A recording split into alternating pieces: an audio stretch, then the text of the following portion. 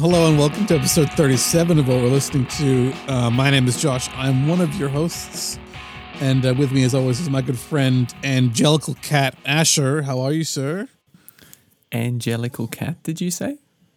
Angelical Cat. You have not seen Cats, then I'm assuming. Right, gotcha.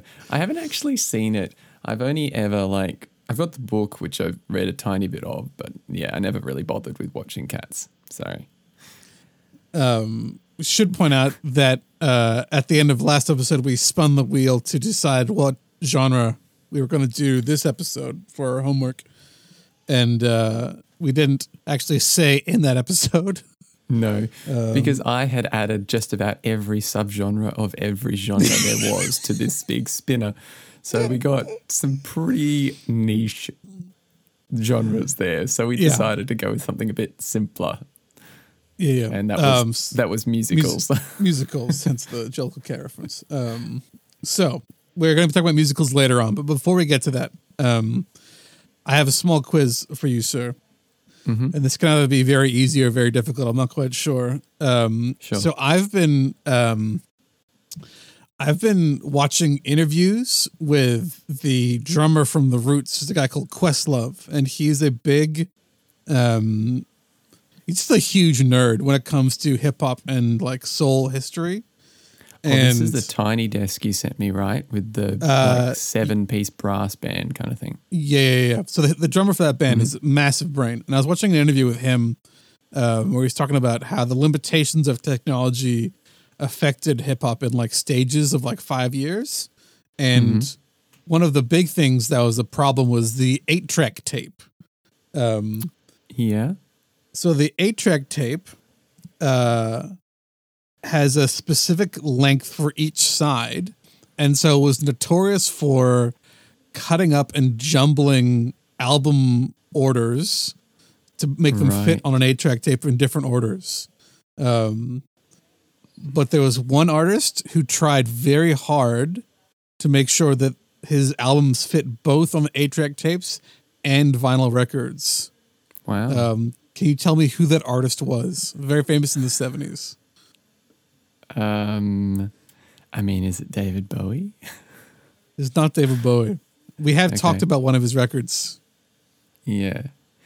The 70s. Is it Stevie Wonder?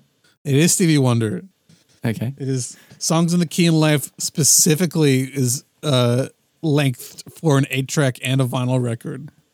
How long is one side of an 8-track? I'm not actually sure.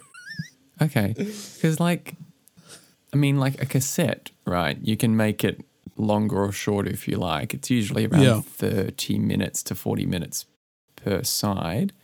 20 to 30 minutes per side kind of thing. I didn't know that 8-tracks were that long. I've never really listened to one, obviously.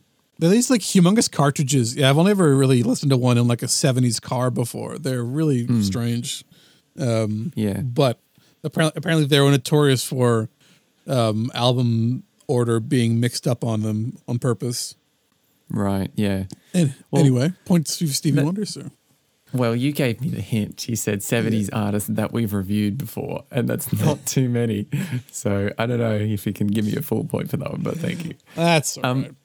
Just on that, before we move on, a while ago when I was like reading David Byrne's How Music Works, he talks a lot about how like technology has limited but also kind of enhanced creativity, and that whole notion of our understanding of how long a song is and how long an album are really shaped by the technology that was available at the time. And I just think that's always an interesting thing that we still retain, that like 2.5 minutes to 3 minutes is like the appropriate length for a single or something like that.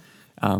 When these are just constructs that have come from the length of singles and all that sort of thing. And how interesting it is that people would even change the track order to fit technology rather than like just go with the original vision is interesting to me.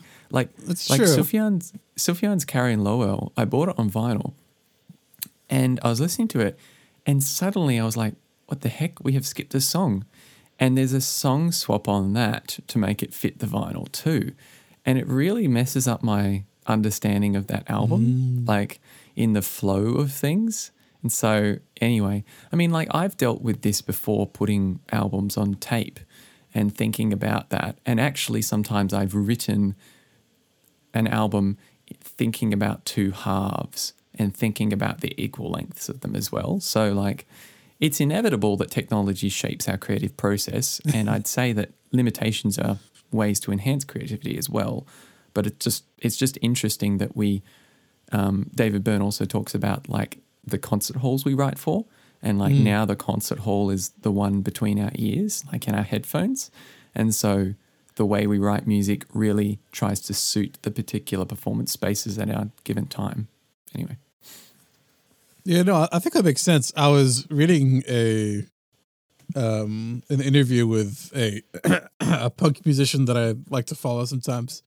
And she was talking about how because of the pandemic and COVID and vinyl becoming more popular, there's like there's like a plug happening in the production line. Yeah, I heard about this.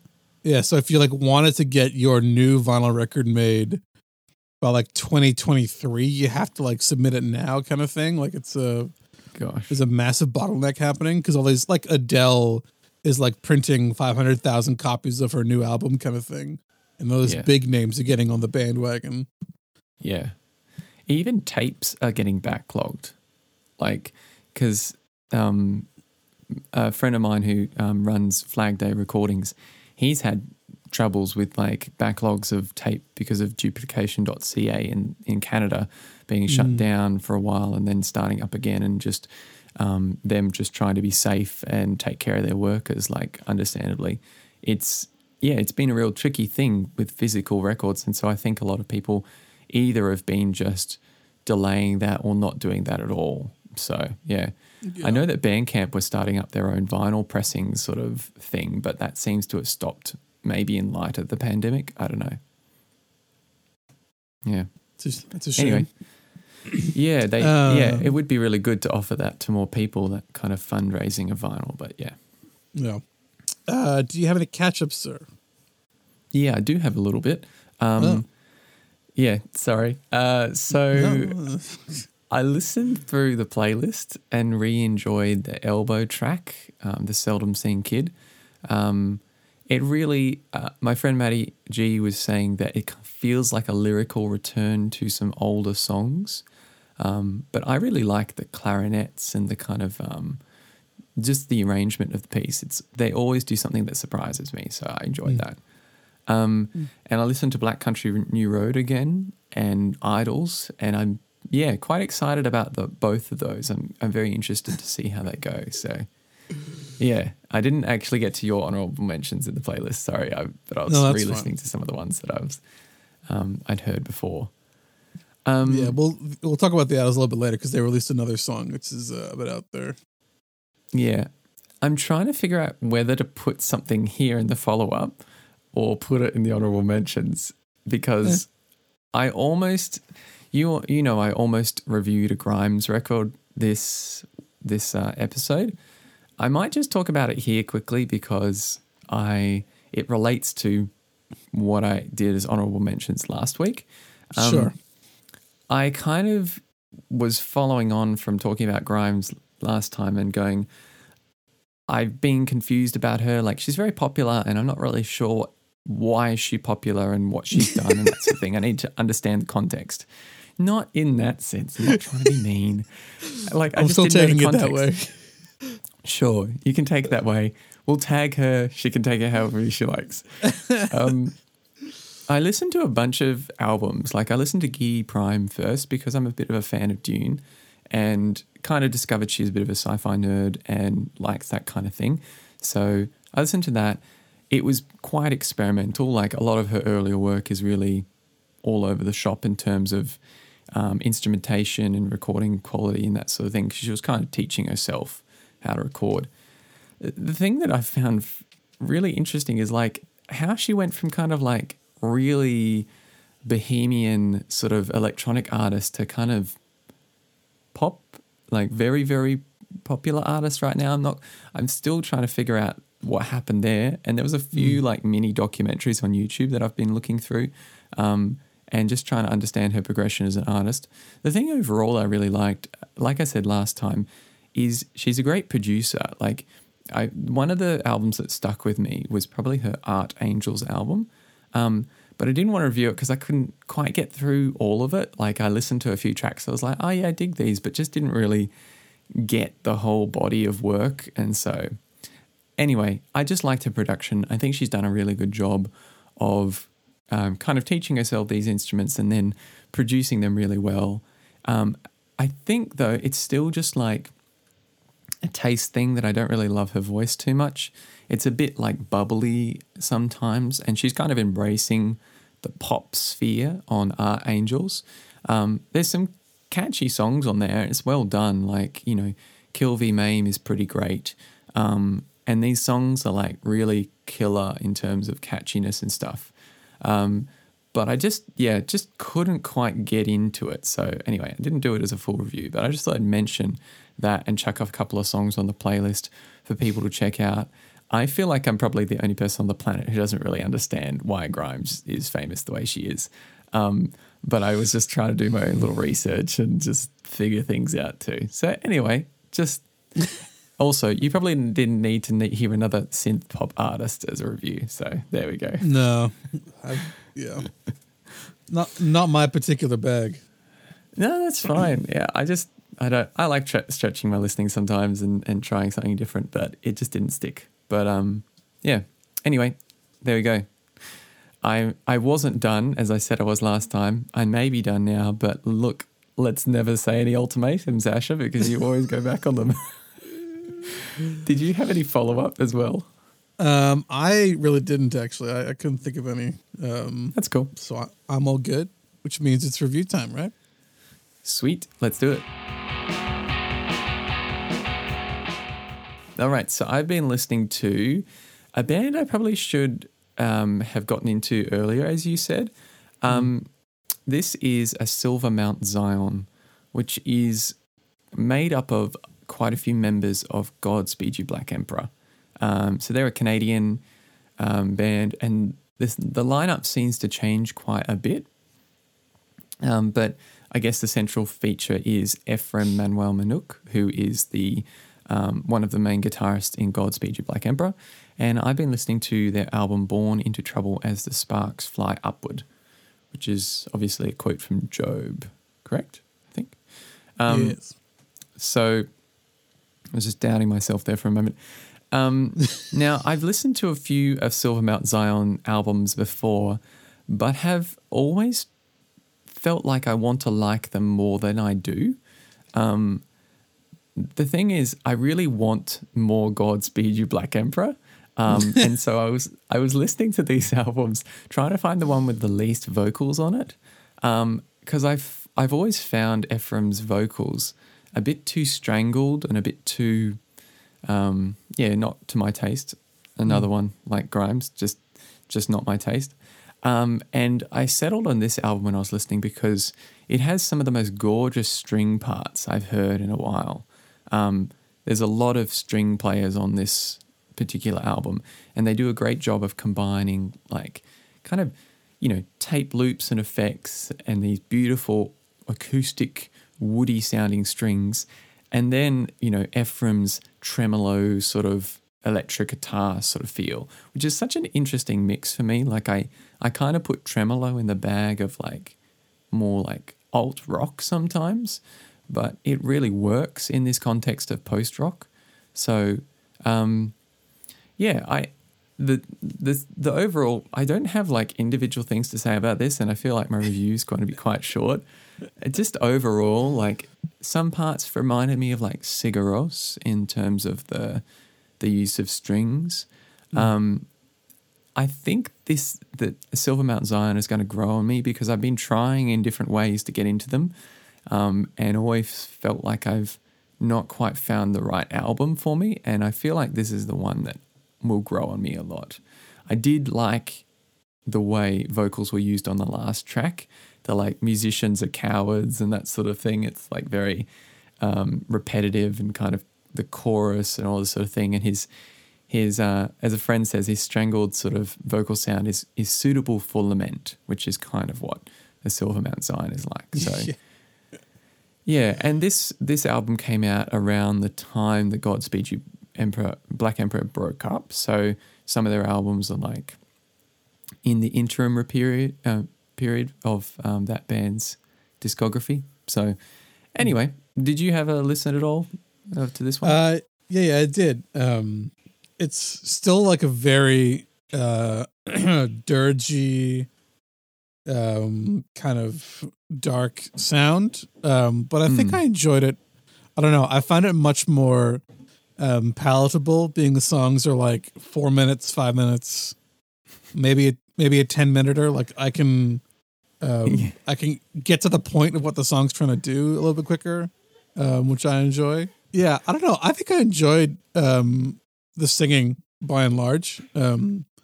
Especially the last songs you pointed out. It did remind me of another band called The Antlers, which is similarly very strained. Like the vocals aren't pretty, and I think it's on purpose, obviously, but it's it's part of the instrumentation as this guy is just kind of going forward amongst all this stuff that's happening around him. No, I found the use of children a little bit strange. Oh yeah, that weird hurrah kind of thing. I was like, okay. Yeah, and there's multiple verses that are like read by a child. I don't know if it's like his kid or something like that. I mean, I try not to dig too much into the mind of the anarchist ways of Godspeed You's members, but yeah, there's some interesting things going on there. Yeah. I don't know. I think I enjoyed it.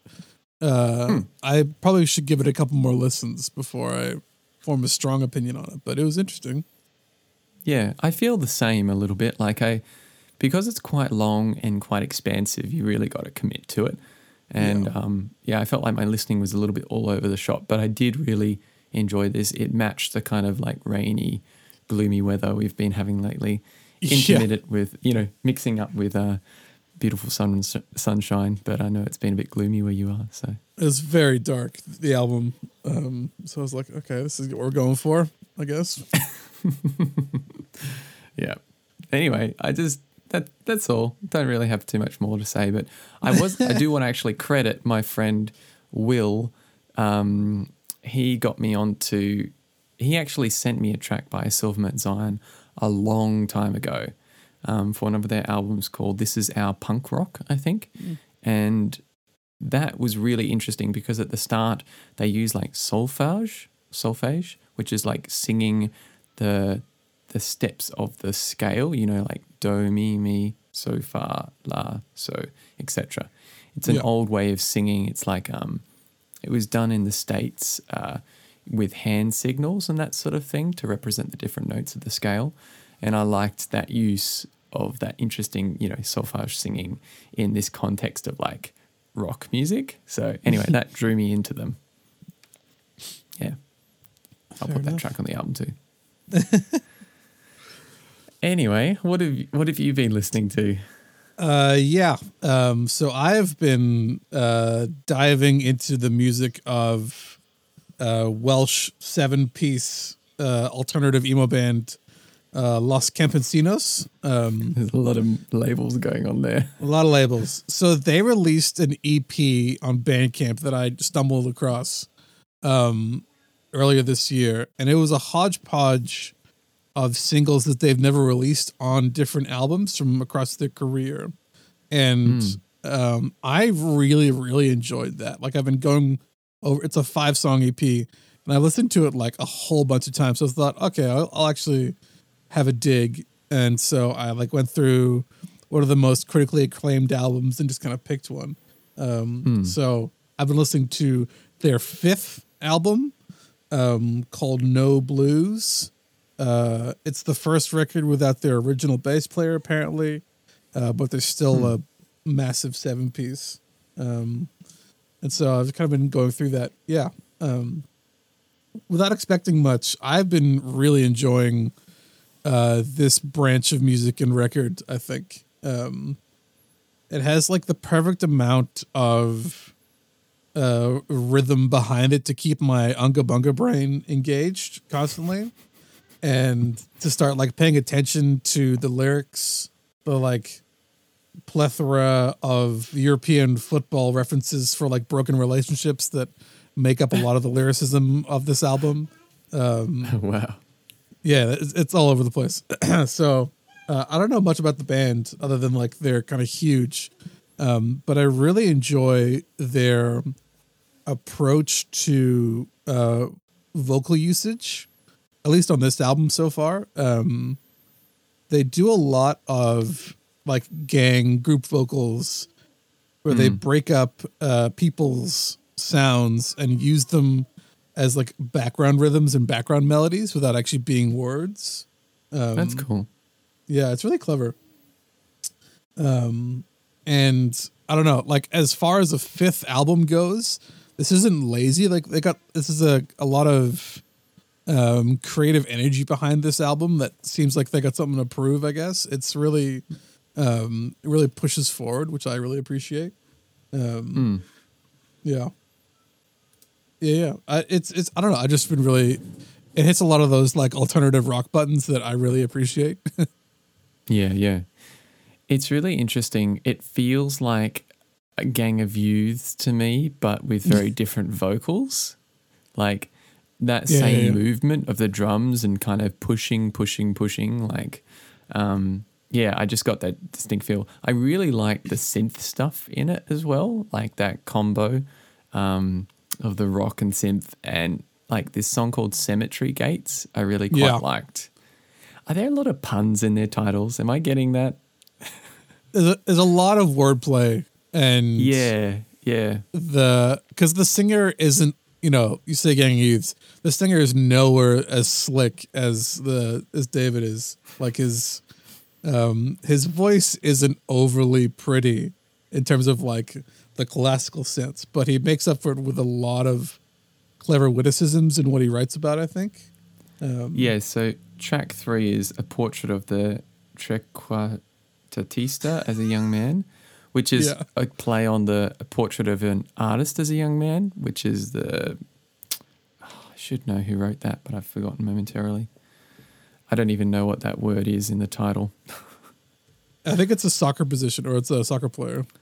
Oh, okay. Yeah, right. Yeah. Avocado, baby.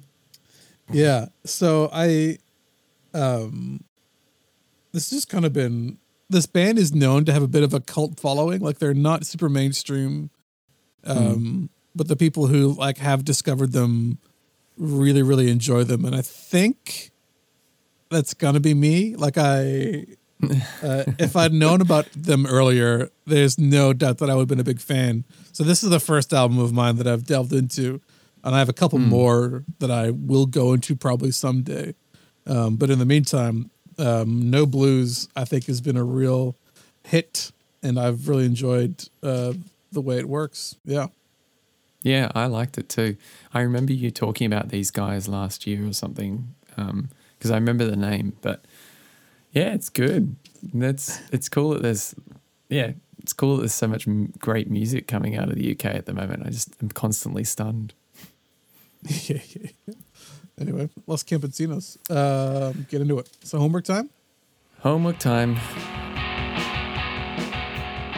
So by some funny chance, when we kind of decided we were doing musicals, Josh and I both had a musical in mind to give each other, and both of them were by the same artist. And so that person is Mike Batt. Did you want to do a bio on Mike Batt, or do you want me to explain a bit? You can talk about Mike Batt. I have a bunch of notes on musicals in general because I've been doing a bit of a historical dig into them, because I think the things that we have given each other are fairly contextual, and I've been doing like, how do these fit into the history of musicals a little bit? So we can talk about that afterwards. Can you tell me about Mike Batt first? Yeah, this is what I think we should do. I'll just give a brief intro of Mike Batt. We'll talk about my homework, that you gave me, then we'll talk about the homework I gave you, and then you can talk about the history of musicals. How's that sound? Sure, we can do that. So Mike Batt is now, oh man, English musician, right? Got it? Yes. Yeah. So for a moment I just blanked, but he was very famous for being in what I understand to be like a kids show called The Wombles. It was a kids show, right? This is how other people have talked about him. All I knew of Mike Batt was that he was quite a like good orchestral composer with also a great singing voice, and he wrote these pop songs that were also very avant-garde orchestrally. And so he's written albums, he's written musicals, and he's written also kids songs and kids show stuff. And so we picked two kind of, I suppose they're called musicals. They're almost oratorios, you know, in that there's not a lot of like a cast, especially for what you gave me. But yeah, I haven't delved deep into Mike Batt. I've more delved deep into the album I gave you. But yeah, so I'll put like a link to his bio in the show notes. You can read more about him, because I don't know a lot about his like Wombles career and other stuff like that. So if you're interested, check that out. Yeah. Did you want to tell people what you gave me? Yeah, so one of the first CDs that I ever listened to as a child was this musical that my parents went to go see before I was born in Sydney, which is a show called The Hunting of the Snark, or the Snock if you are going to be British about it. So it's a musical by Mike Batt, based on the nonsense poem by Lewis Carroll. So I have a love for nonsense poetry. I have a couple decades old collection of Lear and Carroll, which is just kind of this, you know, nonsense rhymes and limericks and that kind of stuff. And the snark is in there. And I think originally I was pulled to this musical because of the cast members. It's a bit of a rock opera in some parts, and you have these musicians who are involved in that, which to my like teenage brain was amazing, like George Harrison, Art Garfunkel, Roger Daltrey from The Who, Denise Lewis, you know, John Mike Hurt Batt evidently had good pull power. Yeah, like you look at the list of these people and you're like, these people have never collaborated on anything together outside of this. And it's quite amazing. So this musical is kind of, you take verses from the poem and you have the narrator read them, which is John Hurt in most of the circumstances. And then Mike Batt has written songs that revolve around the passage that has been read.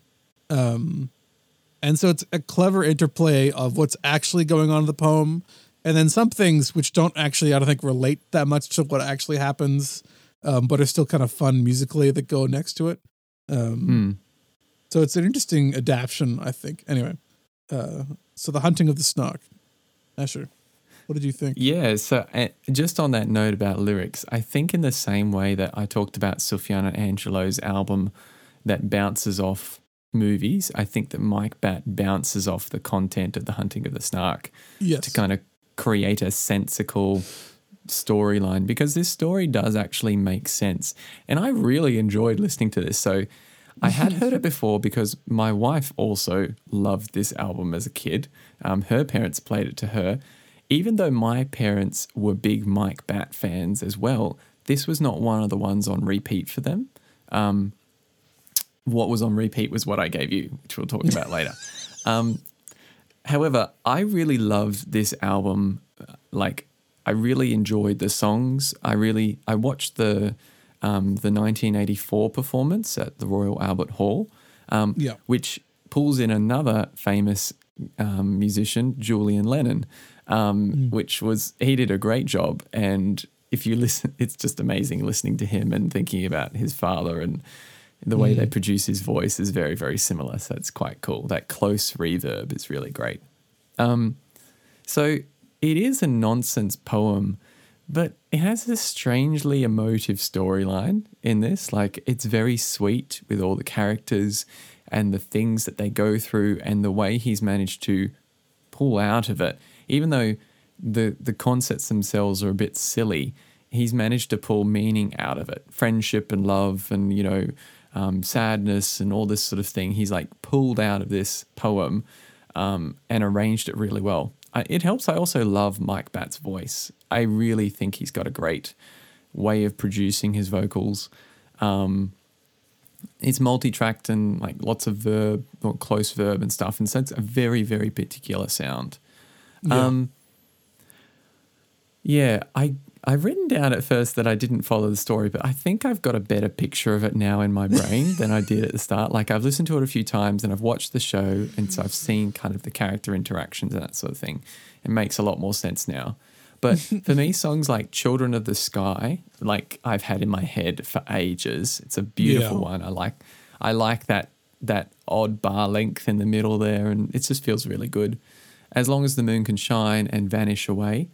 I was discussing this with my wife last night. I can't really stand the upbeat songs like Snooker Song and The Dancing Towards Disaster. They're so silly and they just drive me a little batty. Like, I go, oh dear, like we've really fallen into the musical territory that I don't like, which is where you kind of have pseudo jazz within a musical. It just kind of feels a bit silly, but anyway. Mike Batt's clarinets are always wacky, and I loved his use of clarinets on this. Sorry, you were going to say something? No, I think that's a fair assessment of snookering you tonight. It's just, even the Royal Albert Hall performance too is also like a bit subpar. I don't know, it just feels a little bit stilted to me. But yeah. It made me laugh watching the performance, and like the guy comes out doing this massive guitar solo, like on this hollow body, almost jazz sort of guitar. And obviously that was George Harrison's parts on the recording. Yeah. Yeah. Yeah. No, I really enjoyed this. I'm just trying to think of anything else. No. Do you want to tell me what you really like about The Hunting of the Snark? Yeah. It's interesting because there's a difference between the recorded like CD version and then the live version. I think there's a bit of a loss. And I missed Art Garfunkel's voice. Oh man, you just can't compromise. It's a bit unfair because as in terms of like pure vocal quality, Art Garfunkel is one of the greatest. And so you have some of these songs that definitely miss him in the live version. Yeah, but I think as I got older, I enjoyed more and more Roger Daltrey's performance. He's the judge and the lead singer of The Who. The Pig Must Pay, that one? Yeah, and he gives it quite a good job, actually, I think, as like a guy who normally does, rock and roll songs. Actually, he's like a pretty good stand-up job for a musical singer. Yeah. Yeah, I must confess that was one person I didn't know the name directly of. No, that's fine. Yeah. I'll have to give you a Who album one of these days. Sure.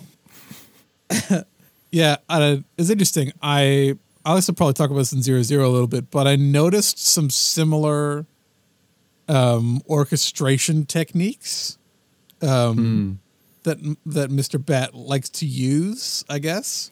Though, boom, yeah, boom, boom, like all those wacky arpeggios and stuff like that. But I think he actually does a better job with them in The Hunting of the Snark, or they're like a more full concept that he manages to use. Oh, I fully agree. I think that after listening to these kind of side by side, I think Hunting is much better. Yeah. But yeah, I don't this kind of, I guess I like oddball things, and this definitely sticks in my head in terms of a musical that's different. But the tunes and the songs are memorable, and I can sing most of them by heart still, without actually listening to it that many times. All right, you want to talk about 00, Asher? Yeah, so while Josh was a young lad listening to Hunting of the Snark, I was a young lad listening to Mike Batt's 00, which is another. In some ways, it's quite similar in like his writing style is similar. If you just take the songs of 00 and the songs of Hunting of the Snark, you can tell they're written by the same guy. In my opinion, like 00 is probably a bit more 80s in feel, a bit more. Anyway. I'll just give you a tiny bit of background to this. So this is a pretty wild musical. He actually wrote it while sailing on a yacht to Australia. So the ABC had commissioned him a piece for the 50th anniversary of the ABC, the Australian Broadcasting Corporation, not the American Broadcasting Corporation, confusingly. And so he wrote this musical and had a pretty like succinct score and like drawings and all this sort of thing ready for when he arrived. But then there were a whole bunch of issues in production of producing this in Australia, and it got cancelled a bunch of times and they were like losing money. So they compromised. And this is the crazy part. They compromised. They wanted more Australian people in it, or they wanted it to be kind of like boosting the Australian economy as well as England and that sort of thing. So they recorded it twice. One version has a dancer as the lead and one version has Mike Batt as the lead. And the condition was that neither version was to be played in the other person's country kind of thing. So when I was a kid, obviously the Australian one was broadcast and we had it on VHS. And then when I was trying to look this up, I couldn't find that version anywhere because obviously Mike Batt is promoting the one that's he's in. So anyway, I might talk about this a little bit more afterwards because that's maybe not so much to do with the music as it is. Yeah. But this musical is not a nonsense poem, but it's by far a weirder kind of futuristic musical. It's set in the future after the Seventh World War when love as a disease has been abolished. But then there's a problem with a man named Number 17. So did you want to tell me a little bit of what you thought about 00 by Mike Batt? This somehow makes less sense than the Hunting of the Snark as a holistic project. I got it reminded me of an occasion when I was a teenager and a good friend of my brother's brought over a video of a movie called The Fantastic Planet, which is an animated film from France in the 1970s. And I remember sitting there watching it with them thinking, I don't understand anything that's happening as to why it's happening. I get the idea, but I don't like any of this. I just kind of like sitting there watching it. And I think I get a similar idea from 00 of like, I'm either too sober or not sober enough this whole time. So you mentioned like the stipulations from the ABC to have like more cast members be Australian, for example. Or what? I think it was just that they needed it to be like a more of an Australian product. I think the rest of the cast were the same, which is weird. It's just the leads that's different. There's basically no way to distinguish anyone in the performance, and that's kind of the whole point. Like you're in this futuristic dystopian, check mark. Everything's black and white. Everyone's got a number on their face, and they all look the same. So I don't know why you would have to stipulate all this like nonsense about different actors, but I'll put the link in the show notes. It's a funny read, but yeah. Yeah. So basically, you have this main character, number 17, who's also called Ralph for some reason in that song. Yeah, that's a great song, actually. But you can call me Ralph. He reads a book about love and starts like feeling it for another woman in the colony that they live in. System 605, yeah. And then he gets taken to 00, which is like a brain reassessment facility where they basically give him a lobotomy and he doesn't feel love anymore. and then the thing ends with like actually the woman has been infected now as well, but she's like alone, and I don't know. It's almost the exact same plot as 1984. Oh yeah, where Winston gets brainwashed. It's very, very close. Where like the idea of like you're in this dystopian future where love is banned, but it's still something that like threatens the system. And so like they try all the stuff to get rid of it, and in the end, the main characters get lobotomized and they stop loving each other. And you're like, oh, okay. Yeah, so it's visually very striking and surrealist. It's very strange to look at for long periods of time. Avant-garde sort of play. There's probably only about like 5 actual songs.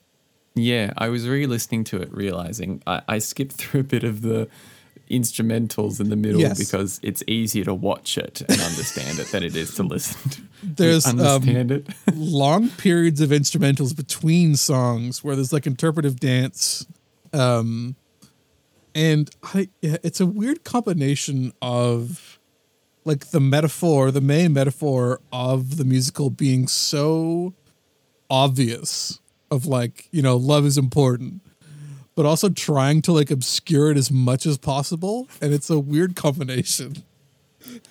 I wonder what Mike Batt was trying to do in this. Like, how deep was he trying to go? I mean, he wrote it on a yacht traveling. Like, you know, I don't know if he was trying to say something hugely profound about something else, or he was just trying to write a world in and of itself. Because you listen to the songs like Love Makes You Crazy, and that could be a pop song.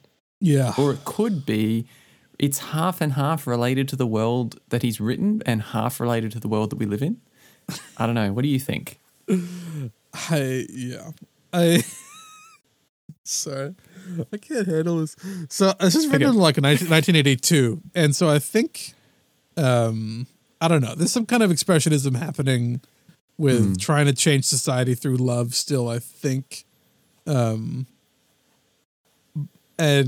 like he gets, like the point comes across and it just has all these like weird like stuff hung onto it where you like, you know, he dances while pretending to be crazy in love for like, you know, 20 minutes and all these weird riffs happen and like they reveal like the small person who's in charge of the system like is unhappy with him, but they don't say anything. I don't know, it's like it's a weird interpretive piece. And yeah. It feels really like it doesn't know what camp it wants to be in. Like the songs come across as standalones, and then but then it's also very, very inaccessible in this like mime sort of feel. And can I say something just about the 2 versions? Yeah, go for it. So the interesting thing for me is the 2 versions kind of push it more into one camp or the other. So the Australian version, the lead doesn't lip sync. So he is straight-faced, doesn't open his mouth. He only mimes and performs. So that pushes it more into like art camp. Whereas Mike Batt, when he performs it, he lip syncs like it's a music video. So then it kind of feels like it's more in the like Pop Goes My Heart kind of, you know, if you've ever seen that movie with what's his face, charming British dude. Anyway, it kind of feels more like an 80s music video. And so for me, my introduction was like, okay, this is more of an art piece, like meant to be taken kind of like a sci-fi story. But then watching the stuff with Mike Batt, you're kind of like, okay, this is just it's a strange music video for Mike Batt's songs. Yeah. Because the songs by themselves, you could just play them on an acoustic guitar or a piano and they sound quite normal, but in the context of the arrangements, they're like quite bizarre. So yeah, I guess I didn't notice that. That makes a lot of sense because as in terms of like the traditions of what a musical is, like the main character is expressing themselves through song. And if it's actually not the main character doing that, it's much more of a interpretive art piece. It's okay. Yeah.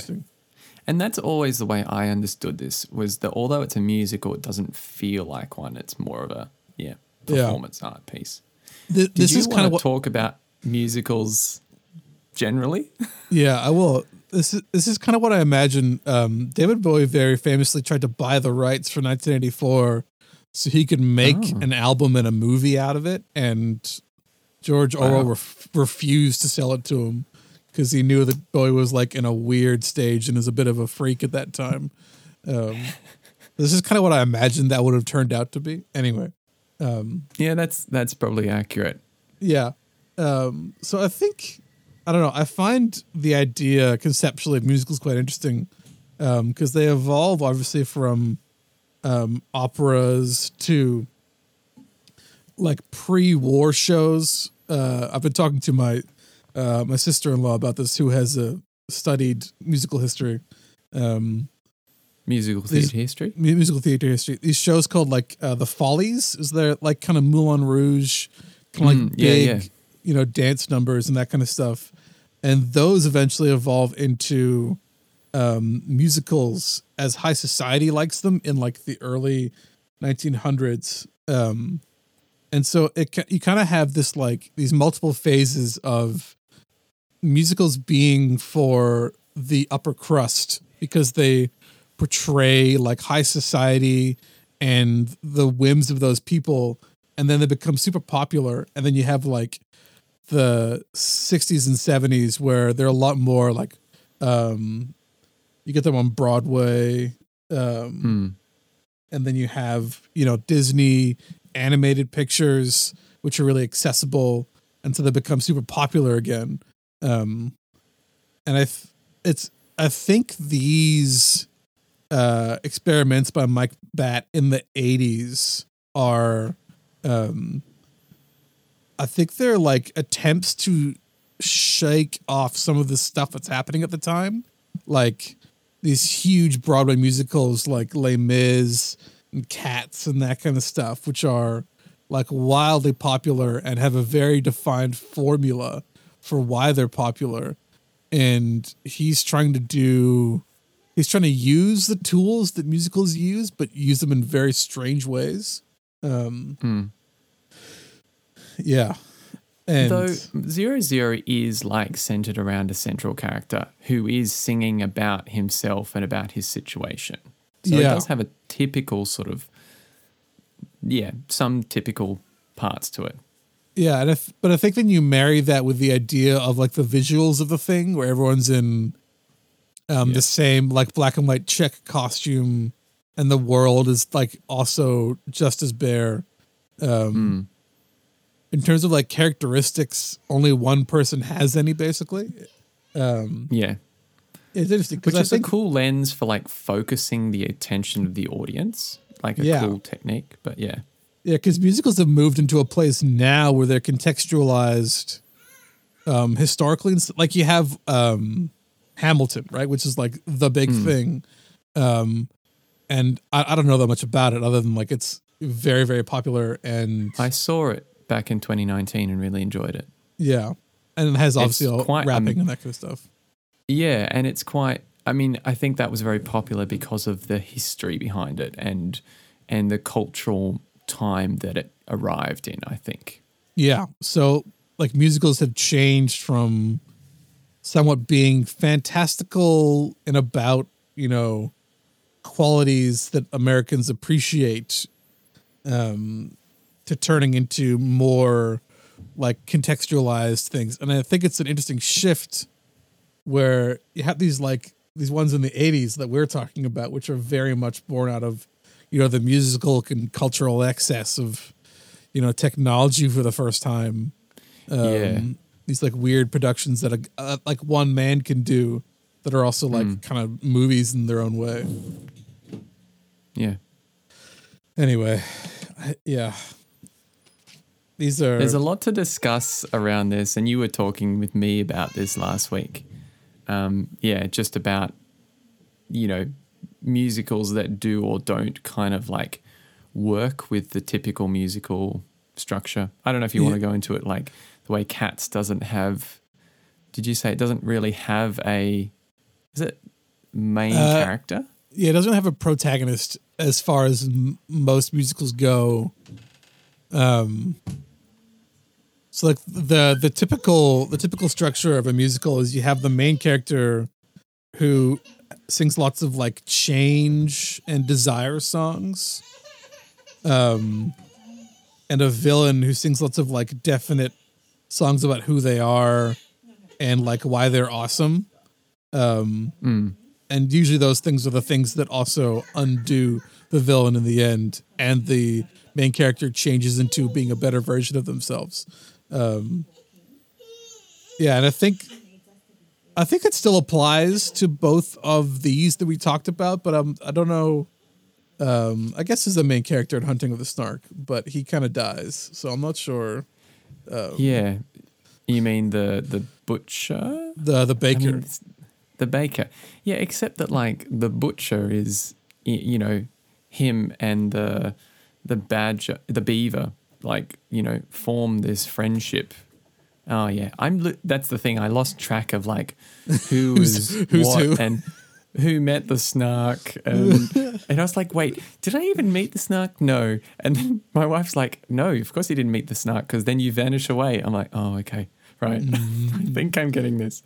So anyway, Yeah. look, Yeah. it's cool. Yeah. Should we leave it there? I think we've both managed to choose musicals that are very niche, and I'm proud of us. Let's do honorable mentions. Yeah. I will just say, like, for a long time, I was not a fan of musicals because I felt like they compromised on both, like, the music and the acting, like, while trying to merge the two. But I've come to appreciate them a lot more over the years through, you know, my friends and family who've introduced me to them. So I'm grateful you introduced me to Hunting of the Snark again, and I've really enjoyed it. So yeah, I'm getting there. All right, honorable mentions. Let's do it.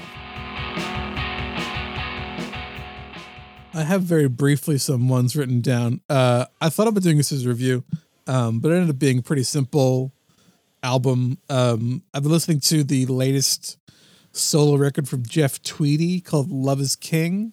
Jeff Tweedy, obviously of Wilco fame.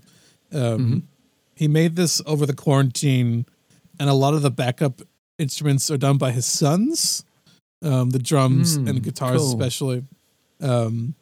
It's a really kind of sweet folk Americana kind of record. It's a little bit reminiscent of the earliest Wilco records, which are a little more country. And I don't know, like it's The Whole Love, or which one? No, it's like early, like the first and second record of Wilco are much more countryified than the newer ones. Gotcha. And so you have these like simple songs that are like 4.5 minutes long about like, you know, being married and how that, like that's sometimes a struggle and that kind of stuff, or like how he's had a bad day. Like it's pretty simple.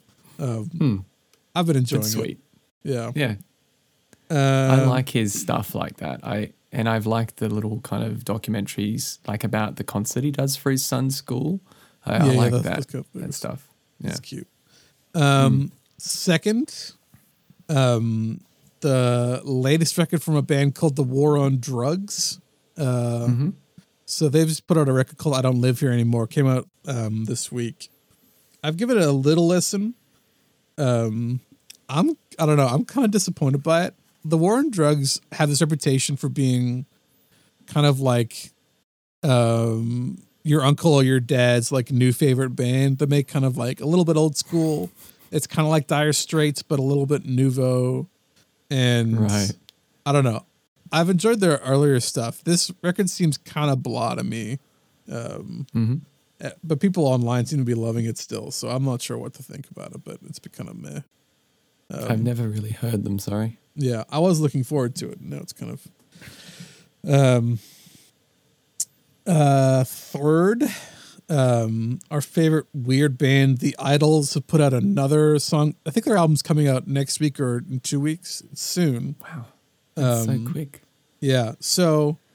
I really don't know what this album is going to be. So they put out their first song, The Beachland Ballroom, which is like a weird like 3/4 kind of soul waltz that's very angry. And then they put out a new song.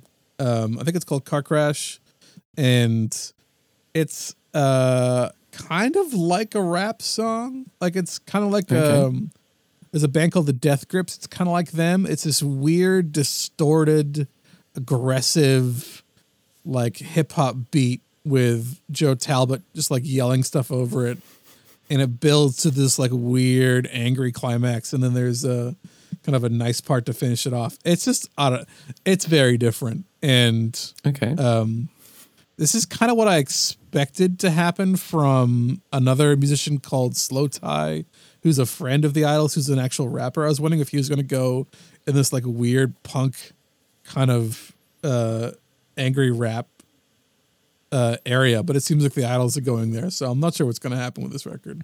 It's very interesting either way. Yeah.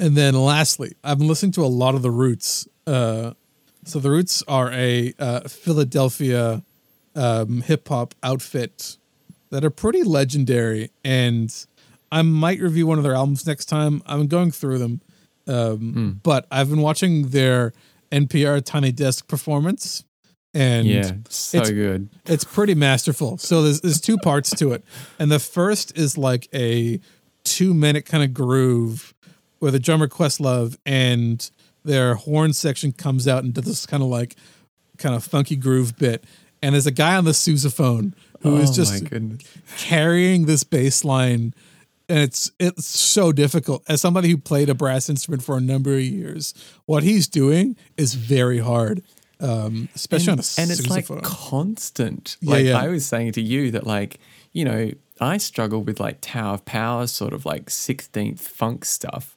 I mean, this wasn't as constant as that, but it was so repetitive and quick, and like he was just nailing it. He was the only one playing for like ages while this guy's talking over the top, and then they start grooving along, and it's like, I love it. Oh man. And then they transitioned into an actual song that they recorded with another artist called Bilal or Bilal. I'm not sure how to pronounce his name. Which is a really interesting. I think they did it for a film, and then they kind of redo this version for the NPR.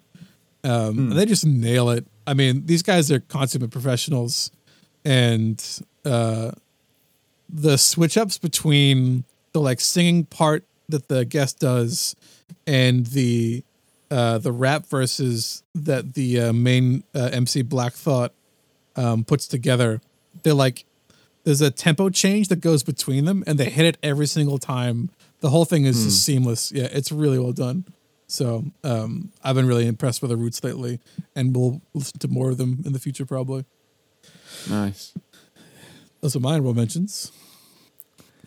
Yeah, sweet. I've just got a couple of small ones.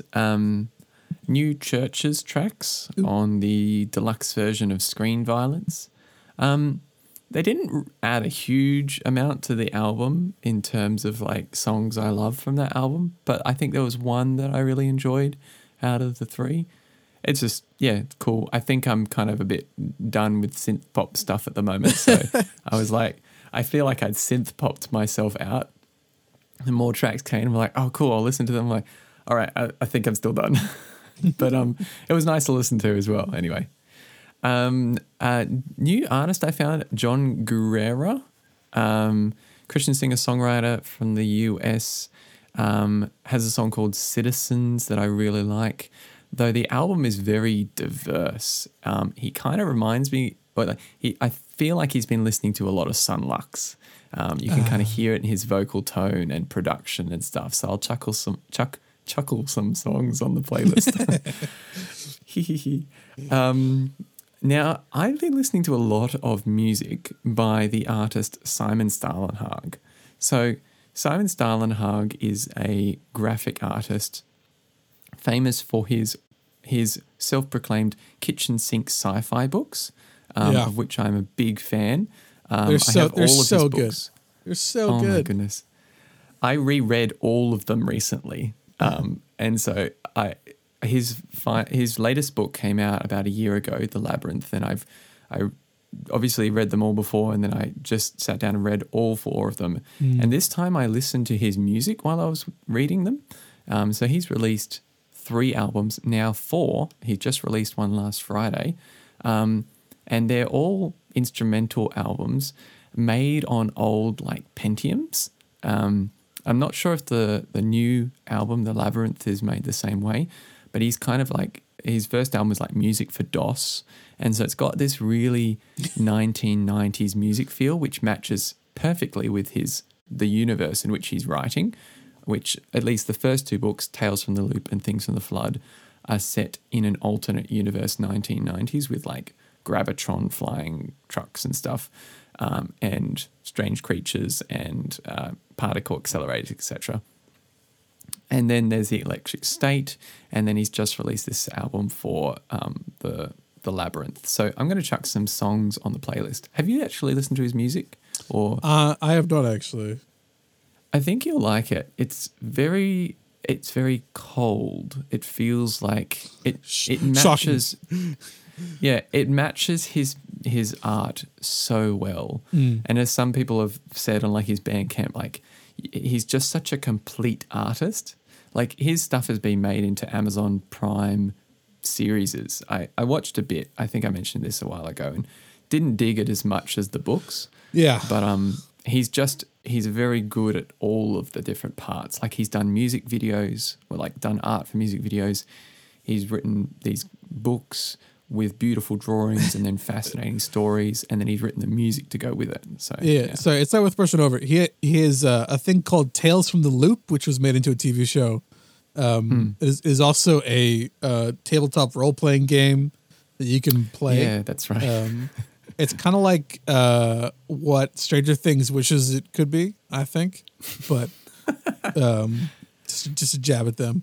Yeah. The art of Simon Staudenhag is something else. I think it really, I don't know, at least to me, and I think you as well, attaches to that like piece of your brain where you kind of look at the modern world and technology and like despair a little bit, and then he brings in these little touches of humanity that kind of stop you from going over the edge a little bit, that like, oh, things aren't that bad. It's a really interesting combination. So I'm excited to hear what he sounds like when he makes music. Yeah. Interestingly, on that, the thing that makes him special is that he's not grandiose in his storytelling. So Tales from the Loop is literally him pretending to be a kid in the 90s growing up in Sweden, although he is Swedish and he grew up there, but obviously not in this alternate reality. And so it's stories about his childhood with the fantastic sprinkled in subtly. So it's not like a reporter being like, this crazy thing happened. It's just like a kid whose normal life is living amongst the fantastic and the dystopian and all that. The books get darker, to be warned to the readers. And something I do want to take a stab at something right now. We all know that NFTs died a horrible death. However, it still is remarkable to me that people tried to get Simon Staudenhag to do NFTs when his whole shtick is like climate collapse, guys. Like, his whole latest book is like the world is a wasteland because of a fantastic influence that polluted the world, but also I think the metaphor there is also us killing our own planet. And somehow people thought that it would be a cool idea to like get him to try and do NFTs. And it's he's like, I will block you so hard. Yeah. People still bug him about it on Twitter every so often. And I'll just be scrolling and I see Simon Staudenhag just like ripping a dude a new one about NFTs. I'm like, oh, okay, this is still happening. And then also with the latest, metaverse, he reposted some images from Electric State, which is about VR taking over people's entire lives. It's just, he seems to be on the cultural edge constantly. And people think that somehow like he's pro these things. Yeah. That's just, have you read him? Anyway, I'll stop my rant. I'll stop having a go at them. I just thought I'd throw that in there because, because I think he's an artist with integrity. So anyway, My last one is also sci-fi themed. Jim Guthrie has a new song for a game, which is called Jet, and it's this beautiful, what I kind of call ambient space folk. I said to you, it kind of feels like what Bowie could have written, but it didn't have the weird chord changes. But it's a beautiful song. I think it's all instrumental, and it's just this lovely, great song. I don't know how to describe it. I'm just going to chuck it on the playlist and let you enjoy. So, yeah. Thank you for listening to episode 37. We are nearing the end of our 30s. Time to get very responsible. Please check us out on socials, Instagram and Twitter. Facebook is falling by the wayside. I should really get to it Sunday. But you know what? Just check us out on all the other places you can listen to us. Leave us reviews on Apple Podcasts if you feel like doing so. Send us music. We get sent music from time to time, and that's really lovely. And it also just helps us to kind of find things outside of our sphere of listening. And I really appreciate that personally. I'm sure Josh does too. And yeah, we look forward to chatting about some new good tunes next time. And we'll see you later. See you, Josh. See you, mate. Bye.